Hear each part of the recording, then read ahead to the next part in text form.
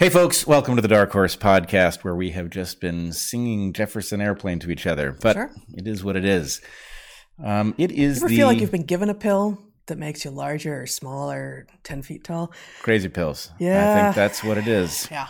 Yes. Well, all right. Let's begin at the beginning. I am Dr. Brett Weinstein. You are Dr. Heather Hying. And this guy is not a doctor at all. He is, that we know of. This is Tesla. Named after the scientist, not the car. Thank you very much. Exactly. Mm-hmm. Exactly. For those only listening, he's a cat. He is a cat. He identifies as a cat, identified as a cat at birth. Because identity is not a thing in non-humans. Is that right? I think so. Really? Yeah. I mean, maybe not. Maybe once you have theory of mind, you kind of got identity, because if you can identify someone else, then you sort of have a sense of self. But I'm pretty sure cats, no sense of identity. Nope. I actually think you have, I appreciate your conjecture. I get of what it is made, but tell me that this cat sometimes does not identify as not having been fed yet, even when he's been fed. That's a state of being. This is the distinction between ser and estar in Spanish. That is a different kind of identity. That is not a permanent identity. No, all right, but are these other identities that you're complaining about in human space, aren't they temporary? Oh no, because you're right, because the only people who are not allowed to transition are people who have transitioned. Right. It's temporary until you've done it once. Right. It's required until you've done it once, I think. Yep. And then there's no going back. No going back. Because once you've seen your true self, only the others can tell if you were actually right. Well, I apologize for doubting you. You had it right. I don't even remember what I was right about at this point. You were alleging, based on very little, that his identity as not having been fed yet was a temporary state and therefore not an identity in the human sense. Yes. And if cats could be bored by conversations, he would be bored by this one. Right. Although I will say that we have done the right thing. We have established something important up front. So no matter what else happens today, we've made progress. Oh, wow. That's a really low bar. We're going to talk today about Project Veritas's reveals this week around Pfizer broadly, right? That's sort of it broadly. But first, some top of the hour stuff, right? We've got Dark Horse accounts. Channels now at Instagram, Facebook, LinkedIn, and on Twitter, which are going to be the places to go if you are on any of those platforms to know if we're going to be live stream or if there's another guest episode coming out, etc. We follow these live streams with the live Q&A. Some people have already asked questions for this week. You can go to darkhorseemissions.com to ask questions. We'll be doing that after this hour to 2 hours, take a little break, and then come right back here. In that break between, you could start reading Hunter Gatherer's Guide to the 21st Century. You could. if you wanted to. Or Natural Selections, which is where I write weekly. This week I wrote about 15-minute cities, about sort of the top-down attempts to create something that seems more livable, and the problems with the top-down approach to urban rejuvenation. If you're watching on YouTube, know that we are also on Odyssey, and that's where the chat is happening. Not that we can see it, but that's where it's happening, and we hear about it. Sometimes you can get some stuff that we think is cool, that came out of our heads, and the fabulous artists we work with rendered the drawings, and now they're being sold at darkhorsestore.org. Things like Pfizer, where the breakthroughs never stop.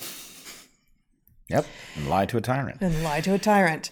And finally, we are supported by you, our audience.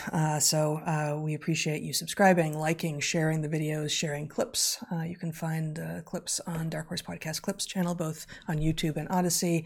And of course, the audio for the main broadcast is available everywhere podcasts are broadcast. Podcasts are broadcast? Is that how you would say that? That is how I would start a poem about it. Okay, excellent. You can join our wonderful Discord community at either of our Patreons. And tomorrow at my Patreon, we're doing our monthly private Q&A. You can join us there. Join Brett's Patreon for access to one of his monthly conversations, but at either of them, you get access to the Discord where you can engage in honest conversations on difficult topics by text, by voice, by video. They've got all sorts of meetups and conversations and topics, and it's all over the place in a really interesting way. And we encourage you to go there. Karaoke, and I'm imagining we can't be far from rap battles on important topics. That's bound to happen. Really? I think so. Okay. Well, you heard it here first. I might be tempted to try that. You thought it here first. I thought it. Yes. Okay. Fair enough. And we have sponsors. We only take sponsorship from companies that make products or services that we can either personally vouch for, or we have someone who can personally vouch for them for us. In this case, we or a dog we love can personally vouch for all of these products. So without further ado, here are 3 ads for this week. We've got Sundays, our first sponsor this week. It's a fantastic, unique, dry dog food made with your dog's health in mind, not just convenience for the humans. Our dog Maddie, who's snoring in the corner here, reports that Sundays is out of this world. When Sundays approached us about being a sponsor, we were dubious because Maddie's a Labrador. Labs will eat basically anything. As anyone who's known a lab knows, what possible difference was she going to show an interest between her usual kibble, a widely available high-end brand, and Sundays? Well, we were wrong. Maddie loves the food that Sundays makes, seriously loves it, and is far better for her than the standard burnt kibble that comprises most dried dog food. Sundays is the first and only human-grade, air-dried dog food. Combining the nutrition and taste of all natural human-grade foods with the ease of a zero-prep, ready-to-eat formula, Sundays is an amazing way to feed your dog, and in a pinch, a person too. Right? You admitted the first time we read a Sundays ad that you had in fact tasted it. And I will tell you that it tastes far better than other dog food smells. That is about as far as I can go, not having tasted the others. But yeah.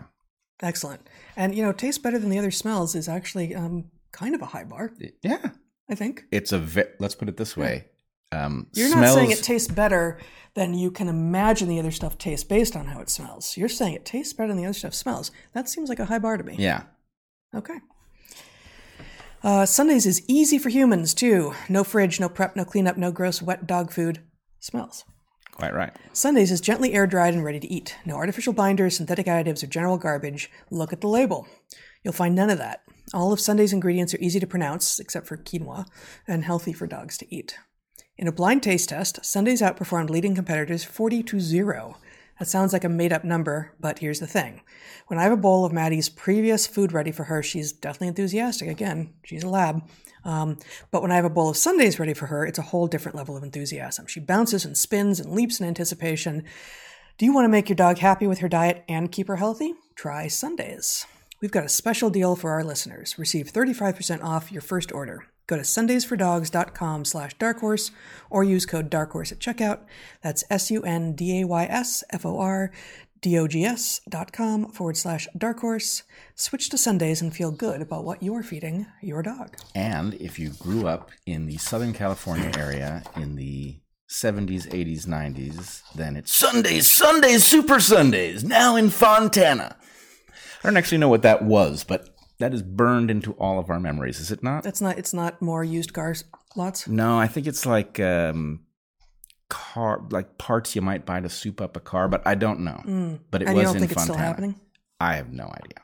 Yeah. So you stopped at the 90s, figuring you were safe there. I left. I see. Yep. And that wasn't on Firestone Exit Southgate. No, that was a car. No, that was new cars, I think. Oh, really? Yeah. Okay. Off in the weeds. Off on the weeds. Our second sponsor this week is Ned, a CBD company that stands out in a highly saturated CBD market. Ned was started by 2 friends who discovered that their hyper-modern lives were leaving them feeling, quote, empty, bewildered, and disconnected. Something about this way of life just wasn't working, they say on their website. So they started Ned. You can buy CBD products in nearly every coffee shop or grocery store, but Ned's blends stand out. I'm particularly fond of their De-Stress blend. Ned's De-Stress blend is a 1-to-1 formula of CBD and CBG made from the world's purest full-spectrum hemp, and also features a botanical infusion of ashwagandha, cardamom, and cinnamon. CBG and... You have something to say? I think everyone who watches Weekly knows that I've always wanted to go to ashwagandha, but go on. Yes, you have. Yep. CBG is known as the mother of all cannabinoids. I'm not sure who knows it as that, but let's just go with it. CBG is known as the mother of all cannabinoids because of how effective it is at combating anxiety and stress by inhibiting the reuptake of GABA, which is the neurotransmitter responsible for stress regulation. This combination leaves me feeling a bit easier with whatever comes my way, not because of all of the mother of all cannabinoids and stuff and such, but because I take it and it's easier to get on with my focus and the things I need to do in the day. Many of the CBD companies out there source their hemp from industrial farms in China. Just like with low-quality alcohol, however, low-quality CBD can have undesired effects. NED is USDA certified organic. All of NED's full-spectrum hemp oil is extracted from USDA certified organic hemp plants grown by an independent farmer named Jonathan in Paonia, Colorado. I hope for Jonathan's sake, I hope for any other Jonathan's sake, that there's only one in Paonia, Colorado. Because this Jonathan, Farmer Jonathan in Paonia, Colorado, is a little bit famous at this point. Yes, I think the other Brett Weinstein on Twitter can attest to the problem. Yeah, poor guy. Sorry, man. He handles it well. He does. Also, NED shares third-party lab reports and information about who farms their products and their extraction process on their site. These products are science-backed, nature-based solutions that offer an alternative to prescription and over-the-counter drugs. They are chock full of premium CBD and a full spectrum of active cannabinoids, terpenes, flavonoids, and trichomes. NED's full-spectrum hemp oil nourishes the body's endocannabinoid system to offer functional support for stress, sleep, inflammation, and balance. If you'd like to give NED a try, Dark Horse listeners get 15% off NED products with code DARKHORSE. Visit helloned.com/darkhorse to get access. That's HELLONED.com/darkhorse to get 15% off. We want to thank NED for sponsoring the show and offering our listeners a natural remedy for some of life's most common health issues. All right, I have an idea before I get to my ad here. Yes. Inflammation is obviously adaptive, but a lot of inflammation is in places that you don't want it or triggered by things that shouldn't be triggering it. That's misinflammation. See? Yeah. Yep. Now, I thought you were going to say that we're seeing a scourge of fatheads lately, and you think that's inflammation in the wrong place. Actually, now that you mentioned it, I think both apply. It's misinflammation. Yeah, we are having a pandemic of fatheads. Right. Okay. Our final sponsor this week is House of Macadamias, for the macadamic in exile within all of us. That's right, nuts. That's nuts, right? That's nuts. Okay. That's nuts. Tree nuts, which include not just macadamias, but also pecans, walnuts, cashews, almonds, pistachios, and more, are delicious and nutritious. They are generally high in fat and low in carbohydrates, which is increasingly understood to be both satisfying and good for you. But each species of nut is different, and for many of us, macadamias are the best. Macadamia nuts take a very long time to grow, however, and are rare, representing only 1% of nuts in the marketplace. And because they are both rare and highly sought after, they have the dubious distinction of being the world's most expensive nut. But between the taste and health benefits, they're worth it. They have fewer carbohydrates than most other nuts, for instance, half of what cashews or pistachios have, or 2/3 of what almonds have, what makes them a perfect snack for breaking a daily fast and controlling blood glucose. They're also uniquely rich in omega-7s, including especially palmitoleic acid. Yeah, I can't see. Yeah, I don't actually know what palmitoleic acid is. Oh, palmitoleic. Oh, yeah, that's a much better pronunciation. I actually did some research into the macadamia nuts, and this was the first time we read this ad, so it's a couple weeks ago now. But yeah, there's actually growing amount of research into the remarkable health benefits, and I think it's palmitoleic acid. It's an unsaturated fat that has been linked to natural collagen production, fat loss, and heart health. See, I even footnoted the ad read. I love that you footnoted the ad read. I've got references and everything. And everything. Yeah, we really like these nuts. We do. Yeah. And House of Macadamia is a company obsessed with making this amazing food accessible to everyone. They have partnered with more than 90 farmers in Africa and now make one-of-a-kind vegan, keto, and paleo snacks. These include their dark chocolate-dipped macadamias, delicious assortment of bars made with 45% macadamia nuts, including salted caramel and chocolate coconut. Our favorites are the Simply Delicious salted macadamias with an Namibian sea salt. Namibian. Sorry. Damn. All right. I somehow I knew that was coming. Yes. Yeah. I had that in the buffer. You intuit my dyslexia so that you can even see the errors I haven't yet made. That's amazing. That was weird. It was odd. Yeah. Okay. They are amazing, and we love them, and think that you will too. Our House of Academias highly recommends the House of Macadamias for all your macadamic needs. Looking for something to nourish and energize you while in the pursuit of truth or the next summit? Go to www.houseofmacadamias.com and use the code DARKHORSE for a 20% discount on your first order. All right. Did it. All right.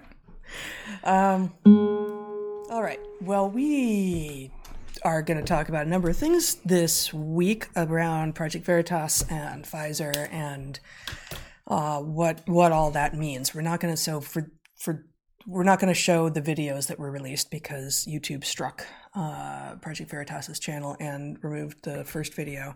But we will talk about it for those of you who don't yet know. But we're not going to start there. We're going to start with something that ends up feeling a little bit related, but may feel orthogonal at first. After you. Yeah, orthogonal. Good one. Oh, thank you. That is a $7 word, if I recall correctly. Is that with inflation or without? No, it's like a $40 word now. Thank you. Because it's made with eggs. But all right. First thing we're going to start with.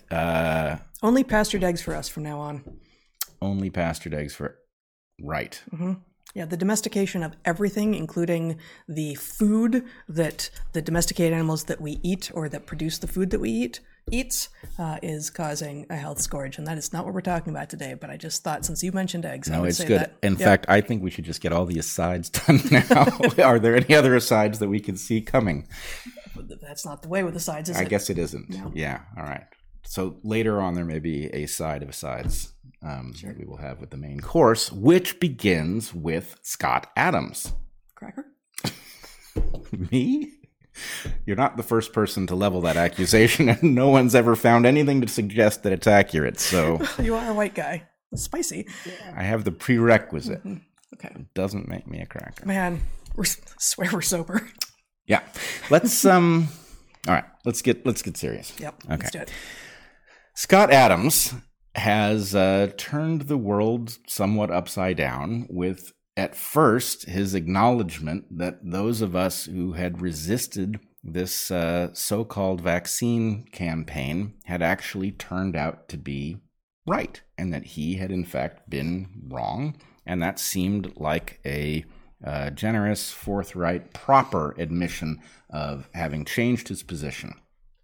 He then followed it up with a slew of it's like 60,000 tweets at this point that are confusing and seem to muddy the waters. And the gist of at least many of these follow-on tweets is that although he acknowledges that he got it wrong and that those of us who resisted... Some other people didn't get it wrong.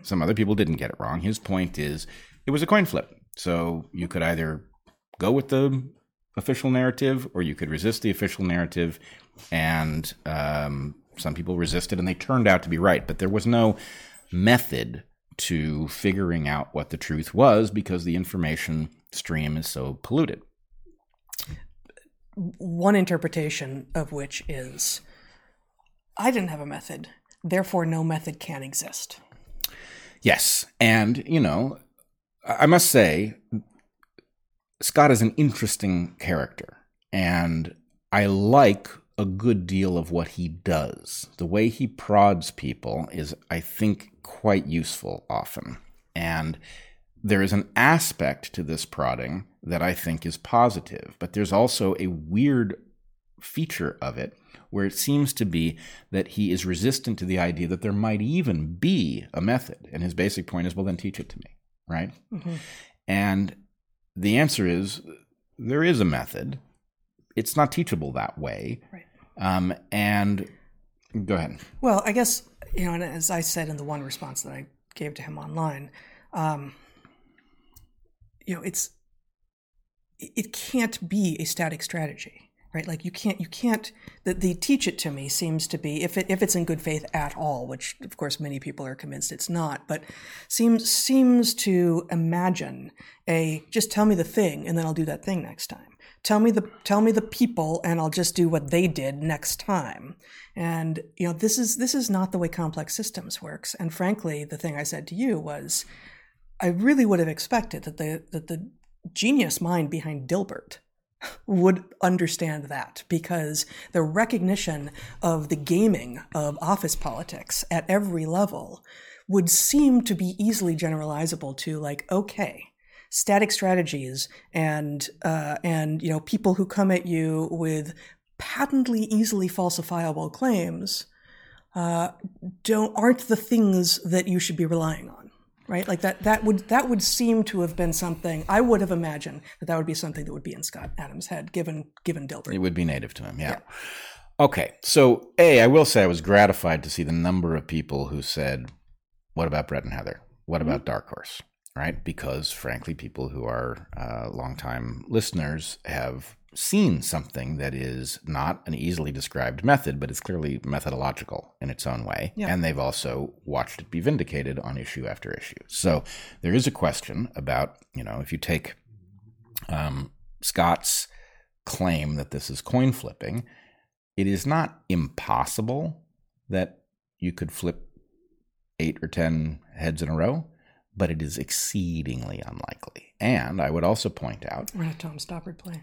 Right. The Tom Stoppard Rosencrantz and Guildenstern segment is quite the right model, because basically the playwright takes the liberty of writing an improbably long string of coin flips, which is then what the actors deliver. And the actors are therefore in a position to detect that they are in a play or something is off, because it's so unlikely, but because it's no less likely than any other sequence. Anyway, there's lots of philosophical drilling down on that question to be done. Mm-hmm. But here's the thing. Scott, you have delivered a hypothesis.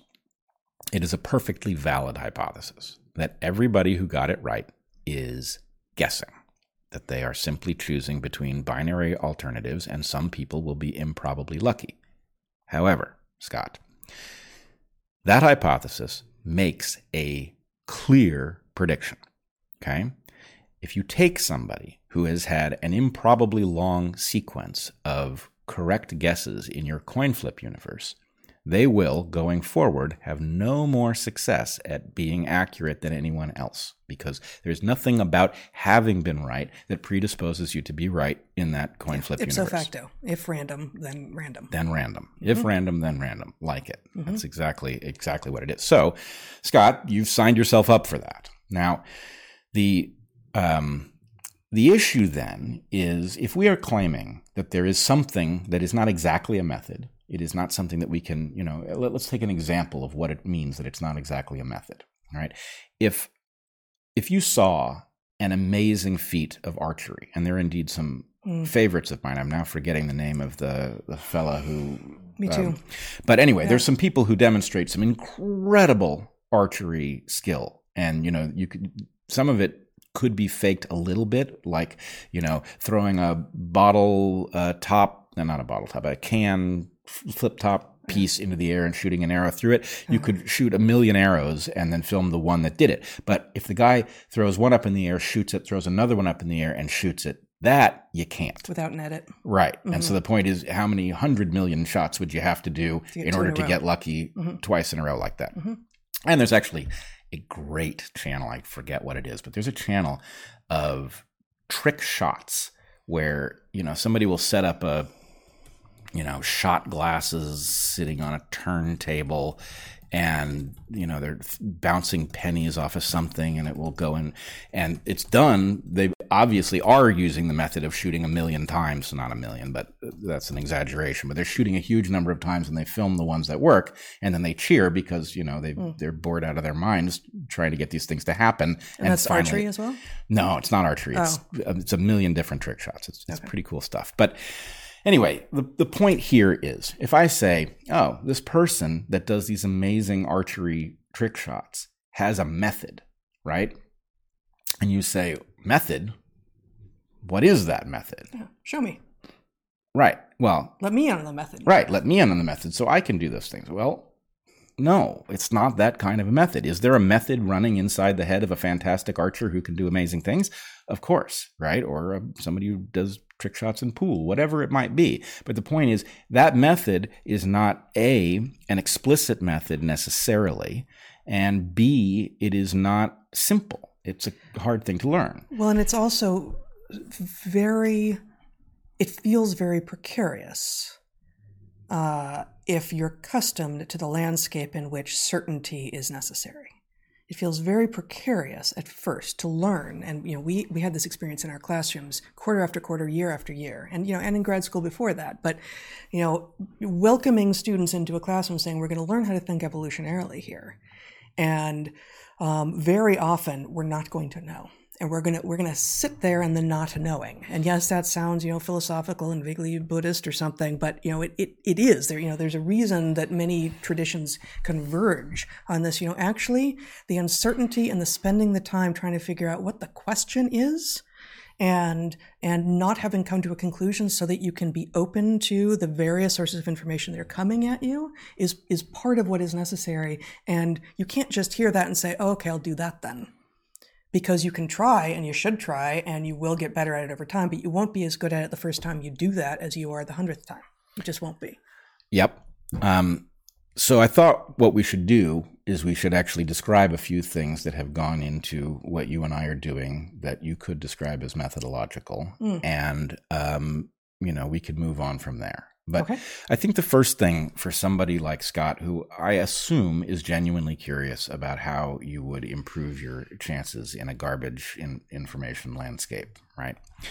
And a couple of things that are relevant are, one, recognizing that the garbagey nature of the information is in some sense reliable because there are processes that have turned our truth-seeking mechanisms into paradoxes, right? So basically the answer is a stuck field is easy to beat, right? A field that becomes overly concerned about profitability or about reaching a conclusion that is politically viable and understood to be morally good, those fields are going to be hobbled in their own truth-seeking. And so the point is you're not beating a world full of experts who are doing their best and screwing it up. You're dealing with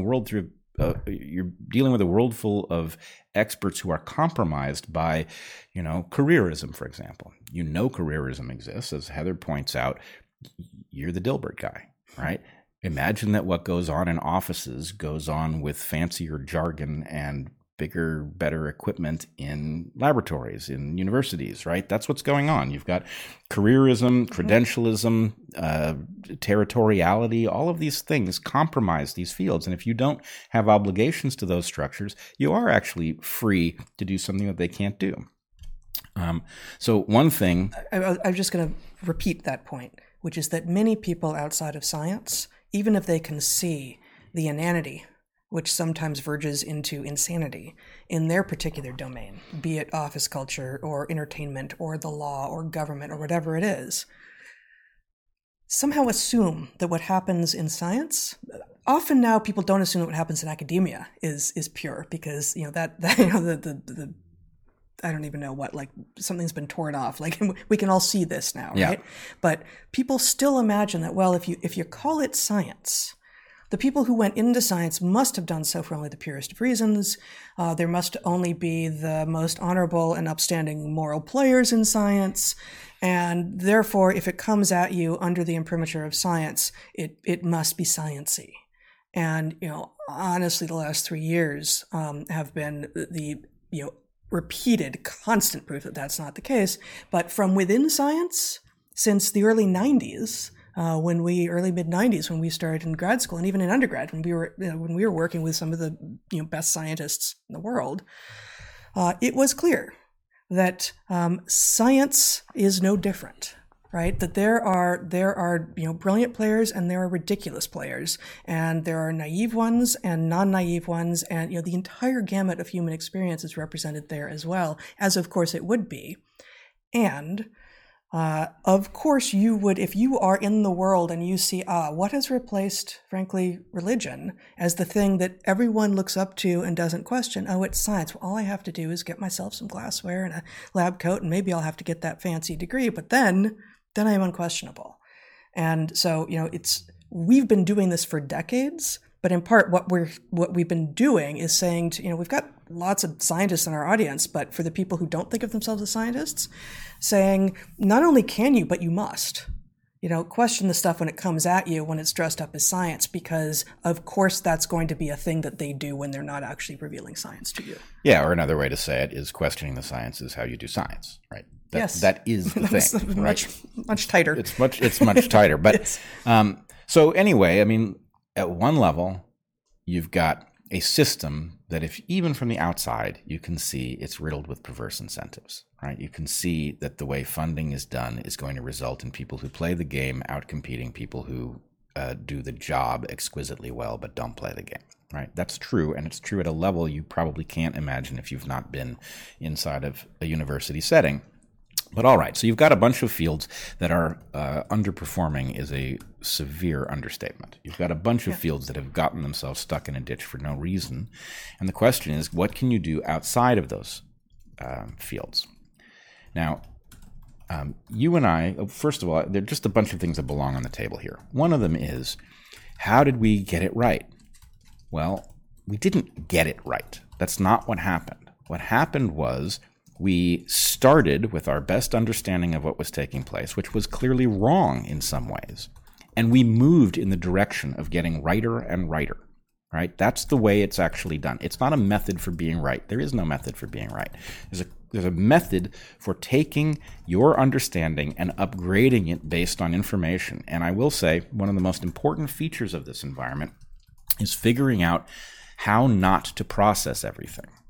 If you feel responsible for processing every fact relevant to a question that you are interested in, you will end up processing some facts that aren't facts, that are simply untrue. And if your point is what we do in science is we reconcile all of the facts so that they fit together in a model, but a third of your facts aren't facts at all, they're the result of corruption or error or something like that, then your model will not work. It will, And it's anti-scientific to say, well, but it's a fact, therefore it must work. Like, okay, you have to keep going back down the decision tree, the assumption tree, and saying, which of the things that I know to be true aren't in fact true? That is how you reconcile irreconcilable facts. Yep. You figure out which of them isn't in fact a fact. Which of them isn't in fact a fact. And there are I don't want to say tricks, but there are ways to spot them, right? So for example, if your model is getting better and better, how would you know it's getting better and better? Because it gets more and more predictive. And then it stops doing that. Well, that suggests that you picked up something that you thought was a fact that wasn't, right? And so the ability to back your model off and say, when did it stop improving and what happened at that place? And then looking at the thing that you picked up and you say, why did I think that was one of the ones I could rely on? So anyway, it's things like this. And what was the source of that? And do I have any other facts from that source? And how reliable are they? And so it's many tentacled in terms of like how you assess both, starting with as few assumptions as possible, being absolutely sure of them at sort of like the axiomatic level, and adding facts sometimes liberally, but if you do, being aware that some of them may turn out to be something that you have to reverse, and trying not to build too much on the things that you haven't fully vetted. Right. And we don't, this last 3 years, we didn't, no one knew for, in many moments, like, what landscape are we even in? What are we actually even trying to figure out? Yeah. Right. And the early days, as we talked about here on Dark Horse, almost 3 years ago, oh my God, it's the Wild West in a good way out there with regard to scientific publishing. All of those preprint servers that were just churning out papers without the peers, the peer review process, which is supposed to be this great thing, it's actually become a scourge on science. Without the peer review process getting in the way and the delays associated with it, suddenly there was all of this often really high quality science available. Right. But the other thing about it was because it was happening so quickly that we were all driven to the preprint servers rather than the so-called peer-reviewed literature, What that meant was you didn't need to explain to anybody why you were processing this paper and not that one. The expectation is not that you're going to process the entire, group of unpublished results. Some of them are garbage and won't make it, right? And they were coming out, just so fast. Right. Yeah. And so the point is, look, this is the problem. It is the selectivity, right, where you decide, hey, that result actually would make a lot of sense. I think that one might be valid. Now I'm going to go look at the method and see whether it actually says what I think it says. And if it does say what I think it says, here are the cascading consequences of it logically. And then, if it turns out that result is bad, you have to have kept track of what you stacked on it so that you remember to reverse those things. And there's something critical and slightly obscure in what you just said with regard to the selectivity, that it is often considered a given that in literature review, in assessing, what is known in a field before perhaps you embark on testing a hypothesis of your own, that you do a thorough literature review, right? Like you're supposed to know everything that anyone has ever thought, at least if they've thought it and published it on a topic.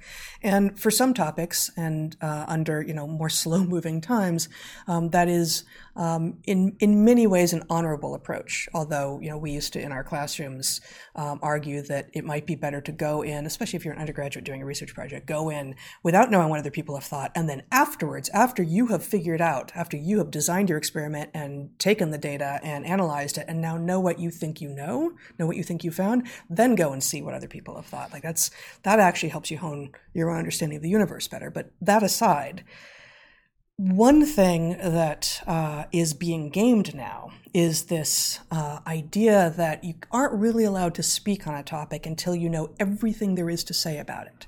So this is how we get siloed. This is how specialists become the only people who are allowed to speak on a particular topic. But what do you do when is it public health? Is it virology? Is it vaccinology? Is it immunology? Is it, in fact, evolutionary biology, which, of course, is at the interface between all of those?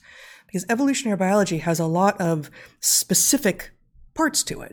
There are phylogenetic systematists, for instance, and within that, there are cladists and there are, maximum likelihoodists. Evolutionary biology writ large is the interface of all of these evolved, complex systems coming together. And frankly, it gives you the bigger view down than if you are just narrowly going like, well, if it's not about viruses, I don't know anything about it. Right?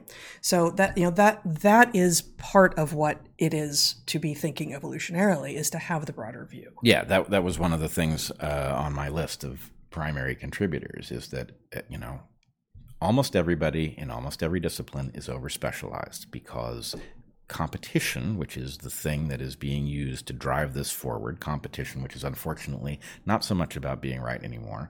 It's about publication and other proxies for being right, which turn out to be pretty bad. But that competition has created an environment in which people become the experts on something so narrow that it doesn't apply to anything else. And that is a recipe for becoming a fool with an advanced degree. So evolutionary biology, as you said, is the generalist paradigm that allows you, without being a specialist, to understand how vaccinology and immunology integrate, and how epidemiology and vaccinology and epidemiology integrate, for example. So in any case, you and I have a toolkit, right? It's not specialist in any of these domains, but it is capable of dealing with all of them. That was one of the things that we heavily leveraged. The other thing is central to what we said in our book about how you navigate novel problems, right? What we say in the book about novel problems is we use the moniker campfire.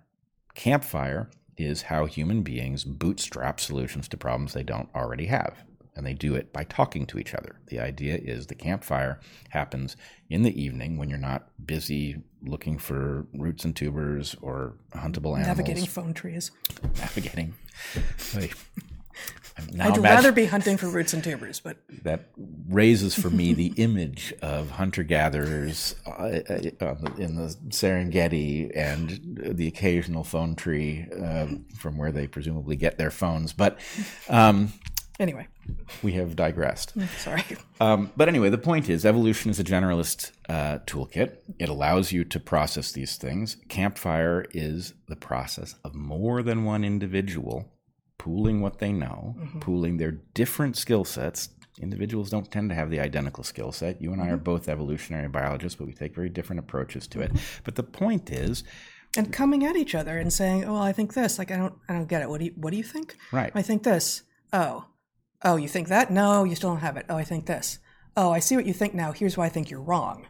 And right. Doing that with love, if you have it, or at least some affection and recognition that the person that you're talking to is another human being, as opposed to the way that argument and conversation, in quotes, tends to happen on social media and in sort of the cartoonish fashion these days, which is, well, if you disagree, you must be evil.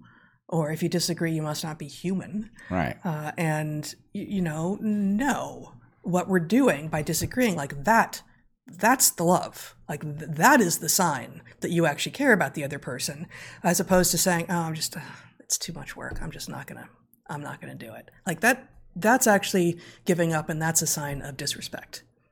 Absolutely. And I'll say two more things before we move down the road here a piece.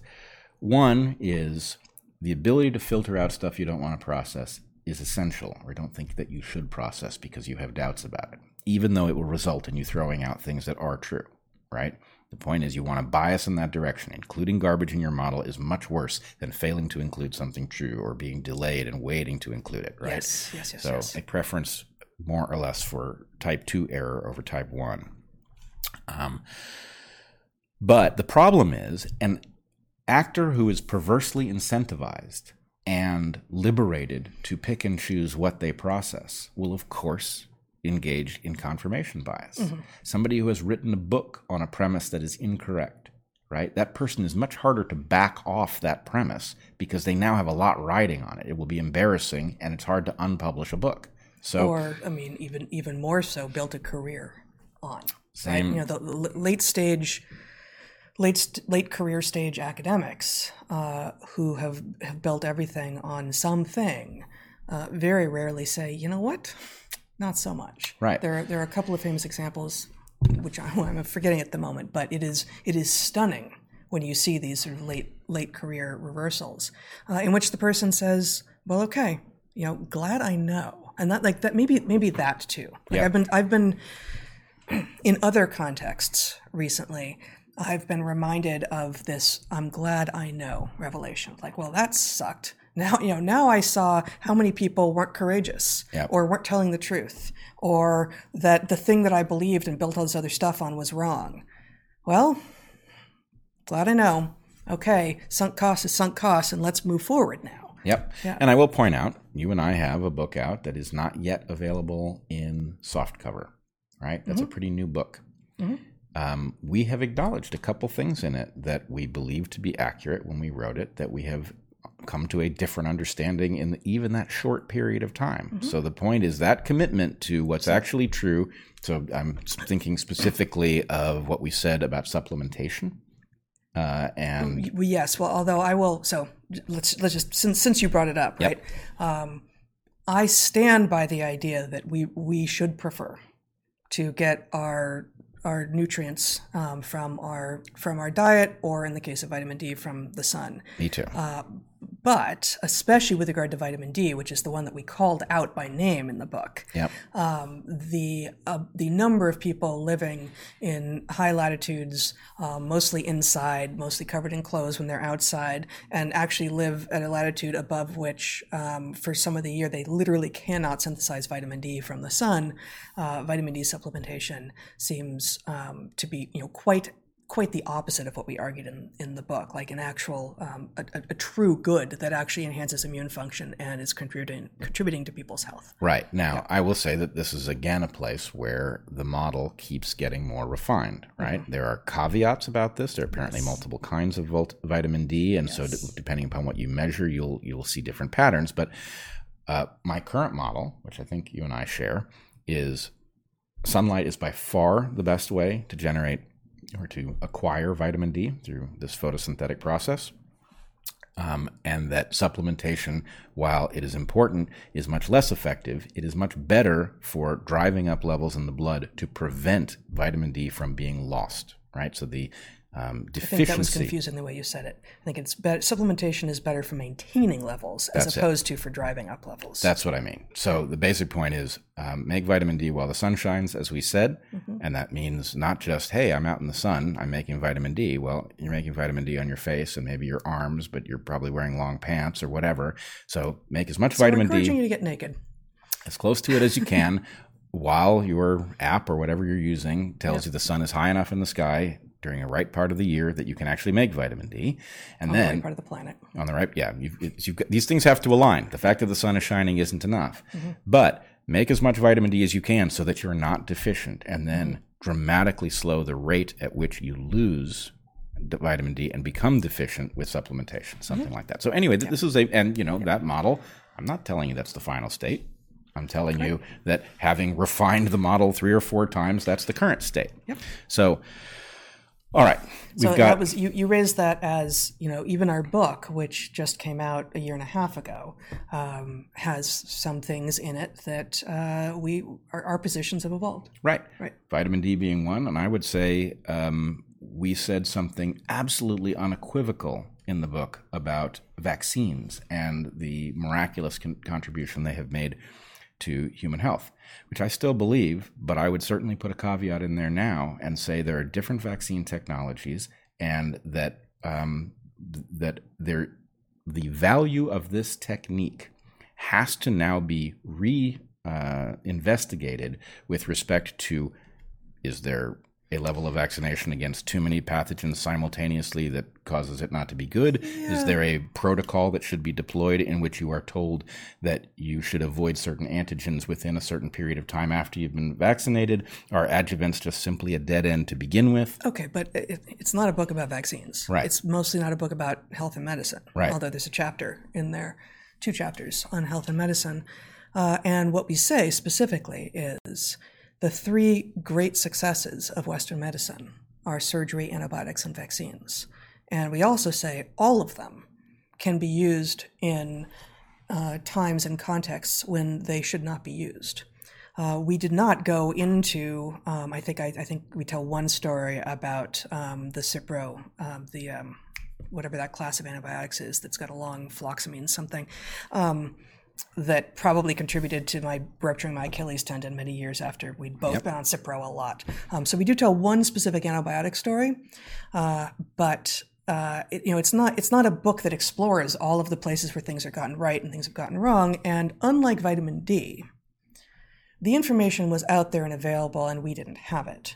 Whereas largely what has happened since the book went out of our hands and we had no more ability to change it, has been most of the reveal of what, like an update based on things that have happened since publication is different than an update based on actually we kind of got this wrong and we had the ability to know better. I think this is 2 different situations. I agree. I think we're deep in the weeds, but the basic point was, things like having built a career, having written a book, make it hard to update a model because you have now a risk of embarrassment, and a commitment to updating these models is essential. In fact, you probably shouldn't write the book if you can't update the model later, if the book turns out to be in some way imprecise or inaccurate. All right, so generalist toolkit. Active discussion between people who don't feel the obligation to validate what the other person is saying, but understand that proper science is done when you push each other around, and that's not personal, right? That's how we were both trained. That's how the cultures of the laboratories in which we learned to think evolutionarily, that's how it went. And that's how you learn the method. It's not the kind of thing, Scott, that you can see on a piece of paper and know it and not be wrong again. That's not going to work. You can't do anything to guarantee that you'll never be wrong again unless you never make any claims again. Right. So, all right. Scientific method, generalist toolkit, campfire discussions, And don't expect to be right. Expect to get more right over time based on processing information that's actually likely enough to be correct or close to correct, that processing it makes you smarter rather than dumber. So anyway, that's we can maybe leave this there unless there's something you want to add to it. No, it's good. All right. I hope people figure this out, though, because it would be great. There are some... I guess one other thing I would add. Go for it. There are people that we talk to when we're not talking to each other that contribute. Yeah, it does happen. Oh, that's not what I'm saying. Yeah. When we do not happen to be in conversation with each other at that moment, there are other people that we interact with. Also true. I'm not making this you're better. Not saying anything, okay. You're not saying anything wrong. It's just funny. Go on. All right. I'll try to be quiet. There are people that one comes to trust based on the fact that they seem to be doing something parallel to what you and I are describing that we do here, right? Figuring out who to pay attention to when somebody says, actually, this is a really interesting result, giving it an extra boost because that person tends to have a really good nose for results that turn out to be right and important, right? That's a very useful thing. So I should probably point to a few of these people. Chris Martenson, right, has been just so spot on so many times. It's incredible. If you don't follow Chris, you should follow him. So we'll link his YouTube channel in the show notes. Yep. I would say I have more recently become aware of Brett Swanson, whose Substack we have talked about, but he does some very good explorations of claims where people make a claim that something is seen in the data, and he'll say, well, is it? So, for example, his Substack on the question of were 3 million people saved by the COVID vaccine campaign was a slam dunk. Jumi Kim does deep dives on biological topics where she's very careful to process them in a way that you can just see what the evidence actually for and against particular claims is. It's very uninflected with ideology or emotion. It's just, here's what a highly competent person sees when they use their tools to explore a question. Alex Marinos has been excellent. He's not a biologist by training. He does have an advanced degree, I guess, in computer science. But there's many, many, many more. But I think listing everyone is a mistake. Trying to be exhaustive is going to be unfair to the people we forget. That's certainly true. I'll just finish by saying that Alex has approached questions that impact us like, well, does ivermectin work? Right? And he has explored those, and he's delved deep into these large-scale randomized controlled trials that are claimed to prove that it doesn't, and it's amazing what's in there. You find fraud, and you find that actually, in spite of the fraud, the pattern that it does work is present, and it's obscured by the way they wrote it up. So it's an amazing thing. But figuring out who to listen to, who tends to have a good hit rate, is key, and I guess all of those people show their work, which is what we do. Right. All right. Yeah. So we're going to segue now to talking about Project Veritas's revelations this week. For those who are listening later in time when it's not so present, or if you've just not watched the video, we'll link to the Rumble video. But as I said at the top of the hour, so Project Veritas is an organization started 10, 15 years ago, something like this maybe, basically to do undercover investigative reporting. And they had someone apparently go on a date this week with a guy named Jordan Tristan Walker, who's an MD and the director, Worldwide R&D Strategic Operations and mRNA Scientific Planning at Pfizer. He's had that title since 2021, Walker has. And so the Project Veritas guy, who is not seen on camera, you can hear him, is pretending to be on a date with Walker and basically asking him open-ended and leading questions about what is happening at Pfizer. So just a few more things about Walker before we do some quotes and talk about what we think is going on here. Walker was a consultant at BCG, that's the Boston Consulting Group. Before he was the worldwide R&D strategic operations and mRNA scientific planning director at Pfizer, which is itself interesting. He's a consultant guy, which is consistent with something he says in the second video that Project Veritas releases, when he's sort of gone into scared and trying to fix the problem he's just created for himself and for everyone mode. And then he got his medical degree, it looks like, in 2018. So, he does have a medical background, but it seems like mostly he's been doing consulting and sort of strategic planning for Pfizer. So, like I said, YouTube removed their video for a, guess what, violation of their community guidelines. We've been there, without any more specificity, at least, that has been shared with us publicly. But the video is still up on Rumble. So, you basically have there must be a hidden camera in like the guy's glasses or something, showing Walker, again, the consultant medical doctor at Pfizer, saying, for instance, quote, "You know how the virus keeps mutating? One of the things we're exploring is why don't we just mutate it ourselves so we could preemptively develop new vaccines." So this would seem to imply that Pfizer would be mutating viruses and then releasing them into the world so that their newly developed vaccines would then be effective. But that seems even too far for Pfizer. Well, I have to say, I was alarmed when I saw this interaction because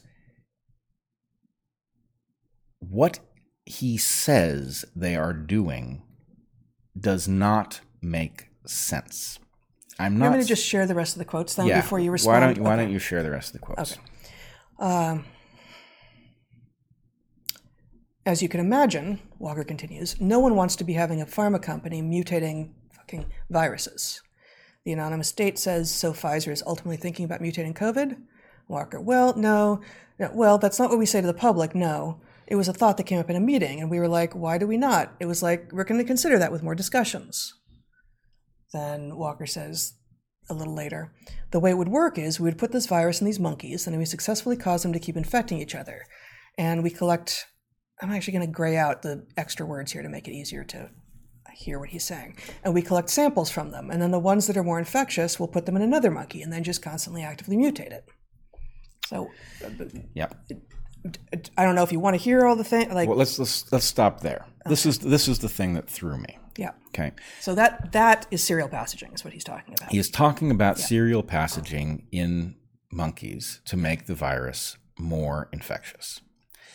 Now, this does not add up as stated. Yep. And so there's a question. This guy appears to be, we can debate how high level he is, but he does appear to be at the top of some sort of directorate of mRNA. So, all right, he's involved in strategy, but he's deeply inside of Pfizer, dealing with the mRNA technology, telling us that they are doing serial passaging with the virus, but it is not obvious why Pfizer would want to do that. So I want to make the biology a little bit clear.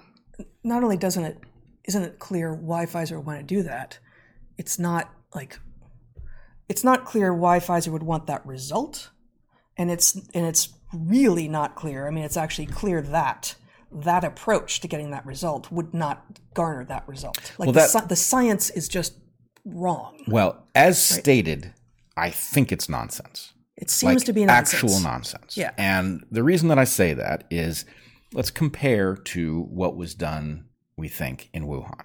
Okay? In Wuhan, you had a viral ancestor taken from a bat cave, probably a mine. The viral ancestor, we are extrapolating a little bit from a complex story some of you will know, but that viral ancestor was weakly capable of infecting humans, but not capable of jumping between them. That ancestor, brought into the lab in Wuhan, we think, was then probably serially passaged through human airway tissue, that's cells, and in vitro human airway tissue, humanized mice. These are mice that have been molecularly altered so that they function from the virus's perspective as a human background, and ferrets. Those are the three likely candidates. Now, in that case, you're taking a bat-adapted virus, and then you are exposing it to environments that will enhance its function relative to human infectivity. Just let's say also ferrets, for reasons that must be interesting, and I don't know what the explanation is, are immunologically very similar to humans and actually more similar than most monkeys would be. It's not immunologically. Okay. It's the ACE2 receptor. Oh, it's just the ACE2 receptor. Right. And with regard to monkeys, are they all? I mean, he only says monkeys, and it's a good they're question. Presumably not looking at tamarins. But so for our purposes, it doesn't matter. Okay. Because the point is, you've got a virus that's not adapted to humans at all, and then you expose it to 3 selective environments that lead in the human direction. Ferrets, because the ACE2 receptor, which this virus in particular utilizes, is a match, right?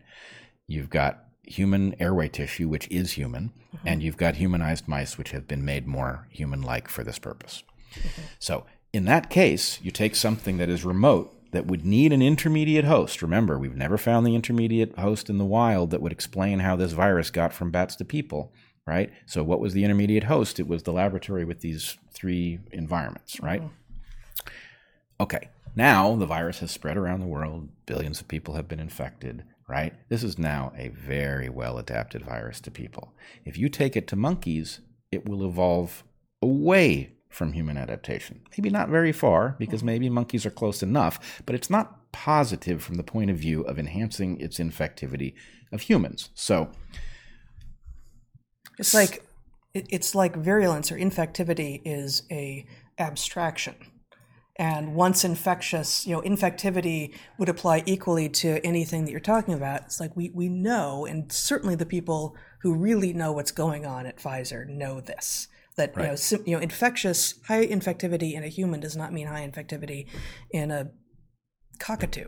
Right. Right. So you could produce, maybe, in fact, I don't think it would work even. Well, you could produce a variant, right, or maybe a few variants through this experiment in a small number of monkeys, but those wouldn't be useful variants from the point of view of predicting what the virus is going to do in people, which is why he says they're doing it. Right? They want to know what it's going to do beforehand so that they can get ahead on vaccines. But that won't happen from this experiment as he described it, which raises the question of what exactly is going on here. And I think there are really 3 broad possibilities. One is this guy's just shooting the shit on a date and he's making stuff up, maybe loosely based on something, but this is about the date and not about biology. That it's nuts enough that it doesn't mean anything. Second possibility, which is what he claims in his incoherent way when it is revealed that it wasn't a date, right? I'm a liar. Right. Right. So we will come back to that. The second possibility is that there is a absolutely monstrous explanation for what he's talking about that we can infer from what he said, but I'll come back to that. The third possibility is that he's not really very good at the biology at all, and that he is reporting something real, but he doesn't get it enough to report it properly, and that something is missing from what he said. Well, but also in that possibility is he was in a meeting. He was in several meetings, but he refers to a meeting that day, the day of the date, in which they were spitballing, right? That, the Pfizer execs in the room with him were talking about what they might do. And, he says it was a thought that came up in a meeting. And we were like, why do we not? It was like, well, we're going to consider that with more discussions. That, that framing, and it's, we're so many levels deep here, it's really hard to know. But that framing does sound like someone who, given that what he says is fairly incoherent, that he heard some real stuff, it's going to impress a date. He, heard conversation that was just in the sort of nascent, well, let's talk about this. And no, those conversations, the people at Pfizer never want to get out there, of course, because they're terrible. But given that what he reports on this Project Veritas video doesn't make scientific sense, that does seem like it is a real possibility. A real possibility. Now, there's, of course, more to the story because Pfizer has finally responded. Yep. But let's just fill in the monstrous but unlikely possibility. Yeah. Okay. The monstrous but unlikely possibility is that if you changed this virus in the lab by letting selection modify it in monkeys, and then it were released, and you knew that was now going to be spreading, and you had your vaccine ready, that could be a very effective but absolutely diabolical mechanism for making your products necessary. Yep. Right? Now, I don't really put such a plan past Pfizer. After all, these people have been eager to vaccinate kids who aren't threatened by COVID with a vaccine that does threaten them. That doesn't seem to faze them. So I don't really think there's any moral obstacle to such a plan. But I don't think the people at Pfizer may be a lot of things, but they're not dumb. And the thing is, if Pfizer was caught making new viruses that they would then have to release into the world, then that is going to make these people,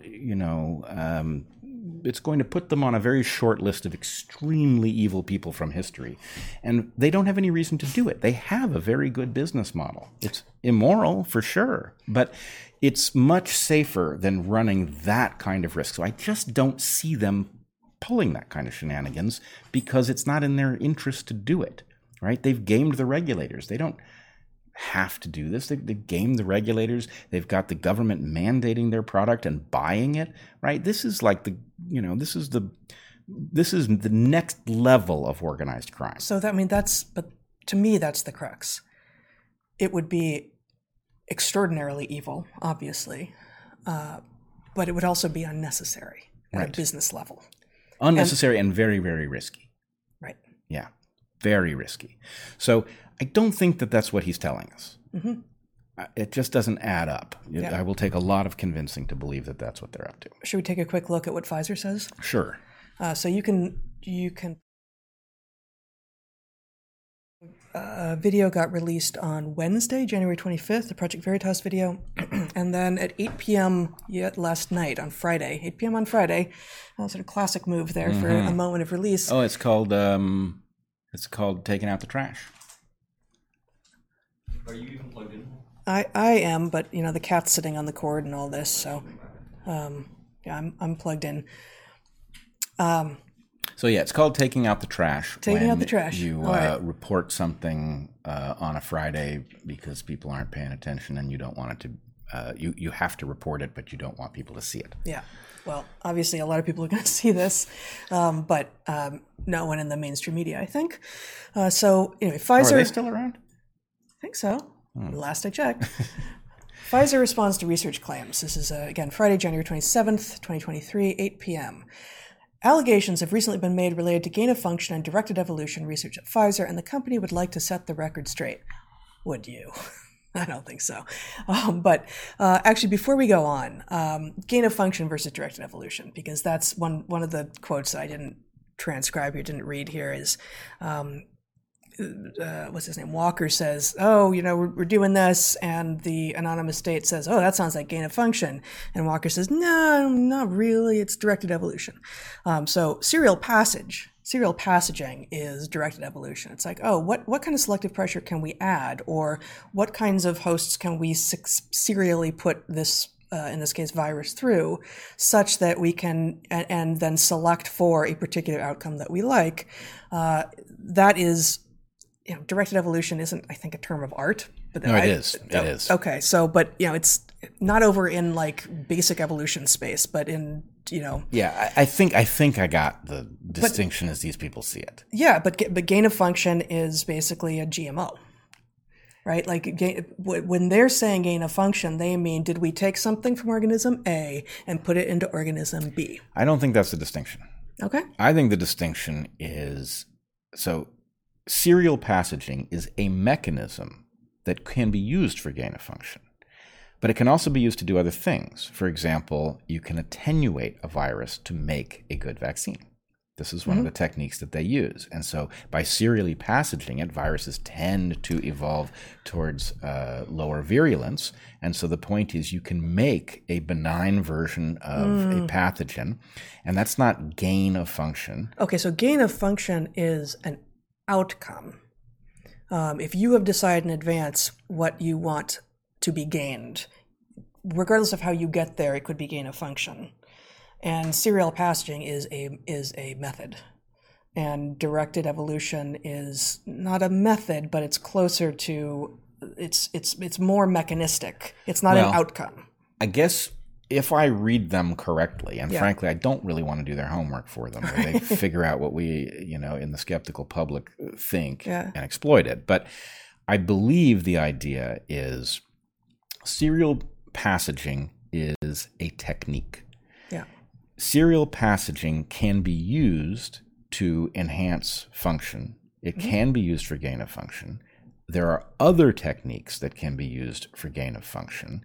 And so the point is, by saying this is a directed evolution, but not gain of function, what they're saying, and frankly, I'm not even going to say that this is incorrect. Yep. What they are saying is we are doing something that is within bounds because we're not trying to make this virus worse.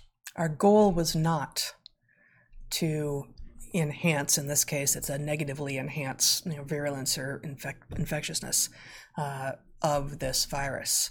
Therefore, the research can't be accurately classified under gain of function, even though we are using a method that we could have used to do gain of function research. Right. Now, if they are doing what at the end of this process, and I will say this fits very well with what we discussed in the first part of the broadcast today. This is brand new stuff, and we are working our way through it, and we are talking about it over dinner, and we are talking about it with our friends, and we are coming to understand what all of this means. Yeah. It doesn't mean that the version that we've got on our minds at the moment is right. I think it's getting righter. But it may actually be correct that this is not gain of function research in the sense that we mean it. I'm not sure that is a defense in light of what I suspect most parsimoniously completes the puzzle of what he said they were doing. So let's go back to Pfizer's response here. I directed us away because their first sentence, and Zach, you can show my screen again. The first sentence of their response from last night is, allegations have recently been made related to gain of function and directed evolution research at Pfizer, and the company would like to set the record straight. I'm not going to read the whole thing, although it's not that long, and we'll link to it in the show notes. They say, in the ongoing development of the Pfizer-BioNTech COVID-19 vaccine, Pfizer has not conducted gain of function or directed evolution research. First point, this, unlike the guy on a date, this is written by a team of very careful people, and it's been vetted, of course, by lawyer after lawyer after lawyer, right? So in the ongoing development, Pfizer has not conducted these things. They are not saying that they have never done this kind of research, but in the ongoing development of this particular vaccine, it's not even clear in the ongoing development. Does that mean it stopped or it's continuing? It's not clear from the way it's written, and I think intentionally vague. Working with collaborators, we have conducted research where the original SARS-CoV-2 virus has been used to express the spike protein from new variants of concern. Now, when I first read that, I was like, why would they even do that? And you had a possible answer that makes sense. Like, why would they take the original virus and use it to express the spike protein from new variants that are already out there? And I think your answer makes good sense. It's at least fits as a reason one might do that. Mm-hmm. If you had data, if you had evidence that had been accumulated from original Wuhan strain virus, and you were in the process of investigating updated vaccines that used a new code for the modified spike protein that has come about in one of these variants that you might want on the original background, so that effectively in comparing the two things, your data on this new spike, you were not also swapping out changes that had occurred to other parts of the virus. Which only works because this vaccine is so specific to the spike. Right. Right. Like that's the only piece that I heard missing there. Right. Because the virus is because the vaccines, so-called vaccines, are only using the spike protein, you don't need the rest of the virus, and indeed the rest of the virus might produce noise that could get in the way of the efficacy of the so-called vaccine. Right. It would be noise that is counterproductive to your understanding what the alteration in the spike sequence had done. Right. Okay. This work is undertaken once a new variant of concern has been identified by public health authorities. This research provides a way for us to rapidly assess the ability of an existing vaccine to induce antibodies that neutralize a newly identified variant of concern. We then make this data available through peer-reviewed scientific journals and use it as one of the steps to determine whether a vaccine update is required. That's not the most surprising thing in here, but I thought, do they? I haven't seen these papers. Well, and they and peer review. Okay, but they must have the fast track through peer review, and I have not seen these papers. Right. This strikes me as a description of a pharmaceutical utopia in which people are actually hard at work. This is how science is done. Right. This is how. But yes. Here's the thing: they describe. That we're constantly checking to see whether a update to the vaccines that we have deployed is necessary. They have delivered exactly one update. Right. It's not like. Yeah. So, are they telling us that they didn't spot the need for an earlier update? Is that what they're saying? Because based on what? Based on what? They were working at the speed of science. Sorry. Okay. So here then in the next paragraph, and again, like we could spend hours trying to understand what this crazy little document is, but these two, this one phrase and then the sentence after it that I've got highlighted here strike me as contradictory-ish. With a naturally evolving virus. Now, are they claiming that SARS-CoV-2 is a naturally evolving virus? Is that what we have to accept now, or are they just saying, or is this irrelevant? Right? Like, well, it's not even parsable, because do they mean it evolved naturally, or do they mean it is now evolving naturally? Right. Or are they could they say, well, we just mean anything that has a natural, ancestor, as opposed to entirely synthesized? Yeah, I mean, I think right. So with a naturally evolving virus, it is important to routinely assess the activity of an antiviral. And it wouldn't be with a okay. The sentence feels like it's doing some important work and we can't figure out what that work is. The next thing I've got highlighted here, in a limited number of cases when a full virus does not contain any known gain-of-function mutations, again, is that this one? Such virus may be engineered to enable the assessment of antiviral activity in cells. So, a limited number of cases. Like this one? You're not going to tell us? Well, wait. Gain-of-function mutations. Okay, a lot of us out here, given the evidence for lab leak and the serial passaging and the ferrets and the humanized mice and the human airway passage tissue, feel pretty confident there are gain-of-function mutations in the SARS-CoV-2 virus, in which case this sentence is irrelevant?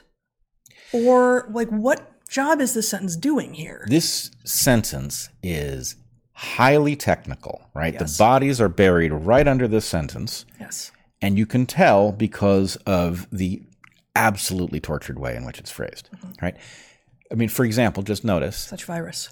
In a number of cases, in a limited number of cases when. Mm-hmm.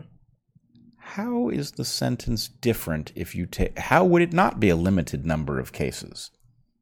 Right? Isn't it inherently a limited number of cases, right? It's like saying, when vaccinology is performed on Earth, right? Well, it does not. So, you want me to try to steelman that part? Sure.